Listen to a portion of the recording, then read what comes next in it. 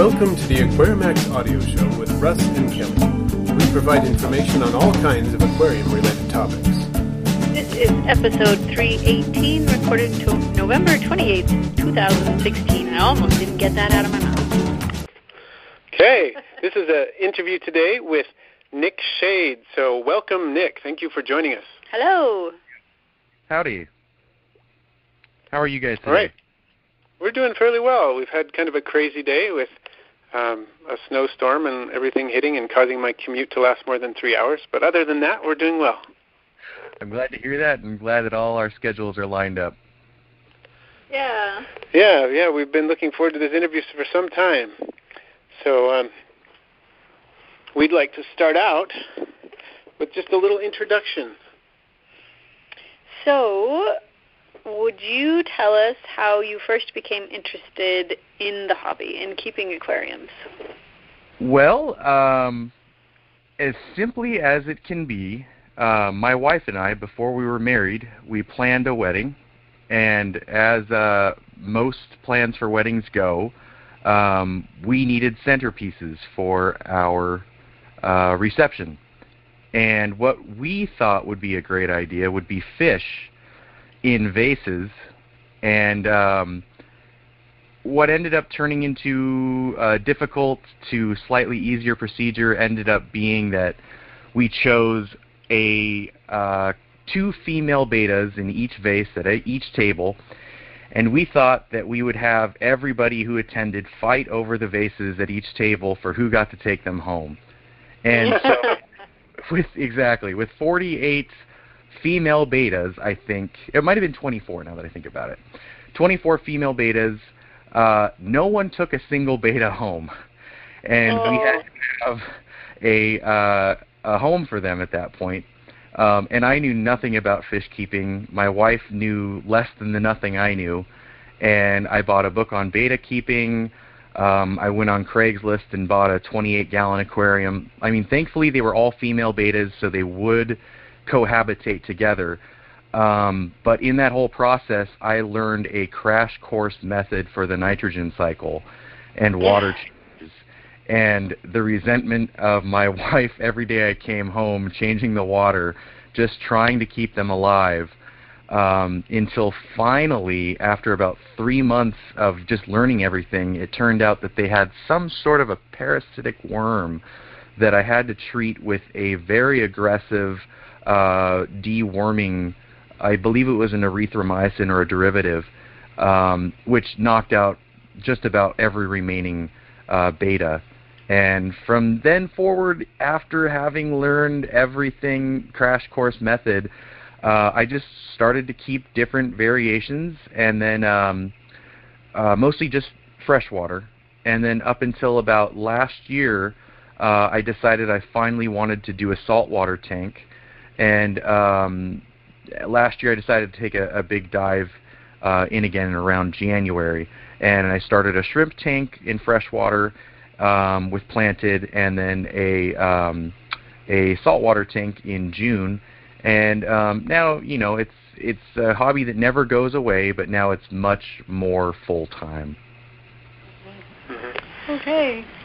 Cool. So does your wife still help you keep the fish, or just not she really? does from time to time. Yeah, she usually comes up, sees what new creature I have, tells me which ones that she likes, and just recently she's asking that I keep all of my fish tanks in my cave, my man cave, and now she's asking for me to bring them all downstairs into the living room, which isn't an easy task, but just this past Saturday I picked up a 60-gallon cube to build a reef for downstairs, which will be show-worthy. Oh, nice. Yeah, that sounds like a really cool project. So, okay, so tell us, what is it about the aquarium hobby that really attracts you to it, and after your crash course, and, you know, why did you keep going in it? What was it that you loved about it? You know, I have to say it's some sort of persistence as not wanting to accept failure. As I was younger, there were a lot of hobbies that I picked up, and a handful which I did stick with. I used to be a professional musician, and I still do hobby as a musician. And that's one of those things that you cannot just pick up and drop as a musician. But fish keeping is the same way. Aquarium hobby, it's a hobby of patience. Nothing happens quickly in a good way. Everything that happens quickly in the aquarium hobby usually leads to failure if you do it too quick. True. And, that patience is sort of a really nice alternative to watching the grass grow. And it's kind of a little bit more of a reward as far as for seeing things actually proliferate, like fish breeding or shrimp breeding, and then especially harder to keep fish when they actually survive, like the saltwater mandarin gobies or freshwater Neocaridina shrimp. Right. Oh, cool. Yeah, it's always been something that I have enjoyed about the hobby is watching something reproduce or having a challenging species just succeed. So I totally get that. I'm right there with you. Mm-hmm. So you've given us some hints about the next question, some of your areas of interest within the hobby. So we know that you are both into fresh and salt water, which is, there are a lot of hobbyists who are either one or the other, and you have one salty wet foot and one freshwater wet foot, so to speak, straddling the two different facets of the hobby. So tell us a little bit more about the mandarin gobies. I know you and I corresponded a bit by email about those. Can you tell us a little bit more about their setup and how make sure to mention their nickname too, their nickname that your wife gave them, because that's cool. Well, as far as for mandarin gobies, they're not actually a goby, as I'm sure you know, but they have sort of a look that is similar to most in the goby genus, and they're actually a dragonet, which is their own separate species. They're shared with the lawnmower blennies, scooter blennies, and other similar fish. And specifically, the mandarin goby is just a really psychedelic-looking fish, and it is a nickname for it. The psychedelic goby is another name for it. They have a very, very difficult diet for the average fish keeper to facilitate for them. They eat almost only live foods. And one of those foods that is more easily harvestable is the marine copepod or amphipod, which are small, tiny crustaceans, which are detritivores, which eat, detritus off of the ground. They eat small algae. Anything that's sort of phytoplankton is what the marine copepods eat. And in turn, the dragonets eat them like crazy. They eat probably several hundred in a single day. And a reef tank can hold as many as they need in order to handle all that detritus. But what will happen is, because these mandarin gobies just eat them up, it is necessary as a hobby keeper of them to either supplement the marine copepods by buying them at the local fish store, or to go ahead and harvest them themselves, or have a very, very intricate refugium in a sump. Now, my mandarin gobies, they are the psychedelic goby, and my wife, when she first saw them, she pretty much summarized exactly how they look. They look like underwater fairies. They have very fast-moving wing-like, I believe they're caudal fins, and they just constantly move like a hummingbird's wings. And they also sort of stand on end in the aquarium so that their tail hangs low. And if you've ever seen any sort of movie or book or anything like that that depicts fairies, these are a perfect call-in of a typical blue fairy. So both of these two gals that I have, rather I should say guy and gal fairies of the sea, my wife, naturally, the first thing she said was, "Oh, they're blue fairies. Let's have them downstairs." Exactly. So my wife is a big fan of fairies, and this was a big hit. These two are the ones that had my wife decide that she wanted to have one of the tanks downstairs. That's very cool. I am a gigantic fairy fan as well. Oh, they're great. So, you should get some gobies, some mandarin gobies. That would be fun. And I really like the mandarins. Yep. When we were first married, we went to a Japanese restaurant that had an aquarium. Maybe we were just dating. They had an aquarium in the Japanese restaurant with one of the fish, and she asked me what it was, and I said, I think those are the ones they call psychedelic fish. Yeah. And it turned out I was right, because I didn't know much about marine fish at the time, but I knew enough that I knew that was one of the nicknames they had. I didn't know much else about them at the time, but anyway, she was pretty impressed by it. So whenever we see them at the stores. Fish. I mean, if you go looking for just about any sort of press material regarding the aquarium hobby, especially saltwater hobby, almost always on the cover of just about anything, you will always see a mandarin goby, psychedelic goby. It's just the most. It's the poster child for the saltwater aquarium. Yeah, they're very striking. They are indeed. And now you mentioned to me that you have something set up in order to feed your mandarin fish. Can you tell us a little bit more about that? Yeah, what I do is a bucket method culturing, which is as simple as you can go. I just get a 5-gallon paint bucket from the hardware store. I set up an air stone going about 3 to 5 bubbles a second, and then I also harvest phytoplankton, marine phytoplankton, in order to feed the marine copepods that I culture in the 5-gallon buckets, because these mandarin gobies clear out a whole tank in just a matter of days, potentially. I do have to completely supplement their diet with new copepods as often as possible. So I keep 2 cultures going at a time. Don't ask me how many copepods I have at a moment. I could not count that high. There are so many in each bucket. And then with water changes, I just add about half of each culture that I'm on for that particular month, and then just go ahead and supplement from there. And I just keep adding phytoplankton to these buckets, keep the air stone going, make sure that the water's not too clear but not too dirty. It's the kind of water they like, is since they're detritivores, they do sort of eat just about anything. And just keep them alive so that I can keep these gobies alive. The gobies live in a nano tank, which is only about 28 gallons, so there is a limited amount of copepods that can live in this tank at any given time. 28-gallon tank is usually considered the smallest that these gobies can live in, and I do have 2, so they knock out the population pretty quickly. But they're both fat, they're both happy, they're both swimming right in front of me and just asking for food probably. But once they get into the 60-gallon downstairs, I can probably spend more time putting more into the refugium, so that the copepods there will require less harvesting and culturing on my own. Yeah, so it's less labor intensive, just because you have all that space to work with.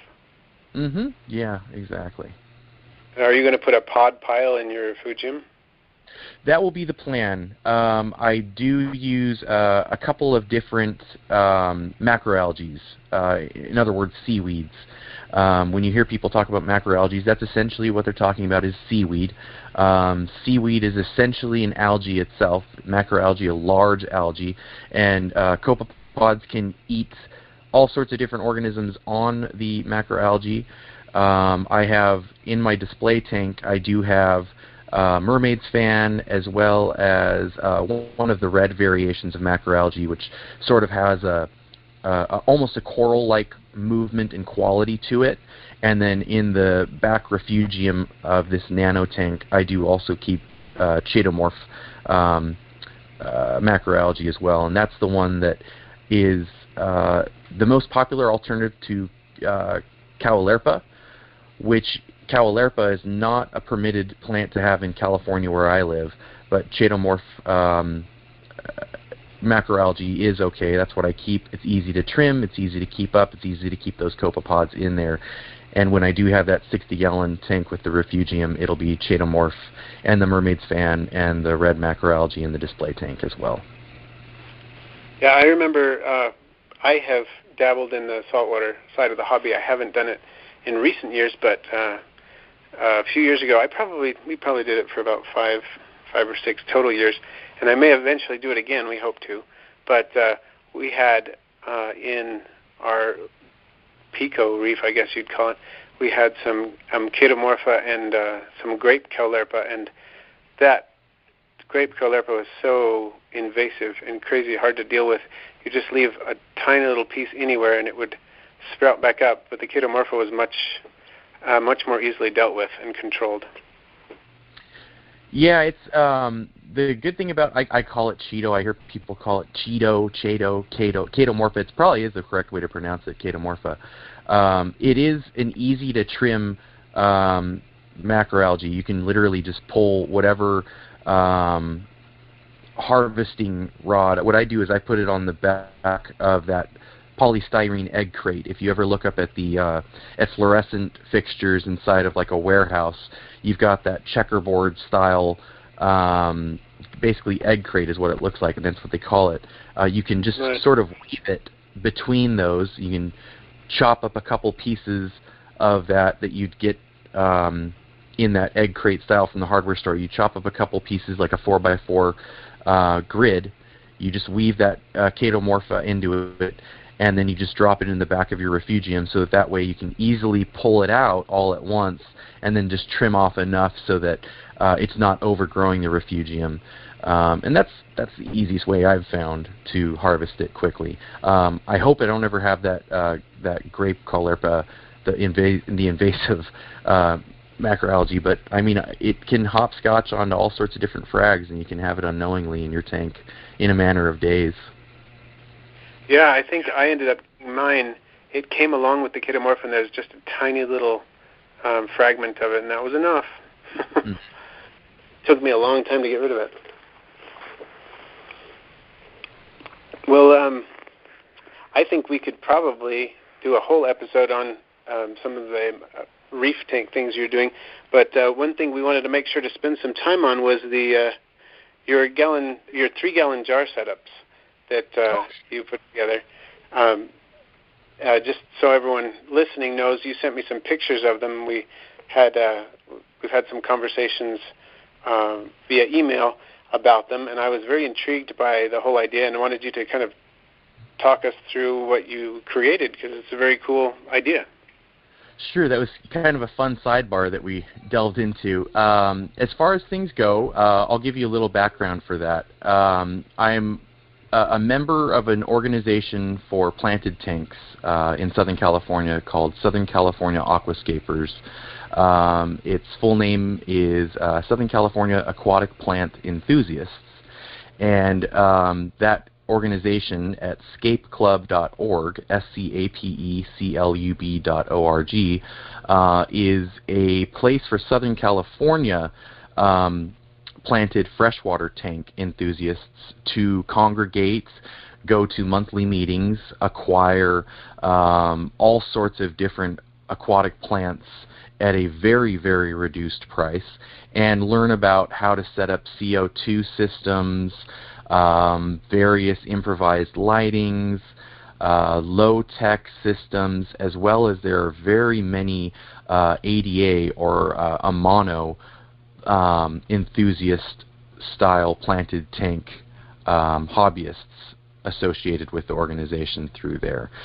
So, long story short, from there, there is a group that sponsors the club called buceplant.com, buceplant.com, and they are a major importer of Bucephalandra plants, which are out of mostly Indonesia. And on their featured contributions to our forum, they like to show a lot of different sorts of nano and picoscapes. One of them they showed with a jar themselves, which was made out of an IKEA jar.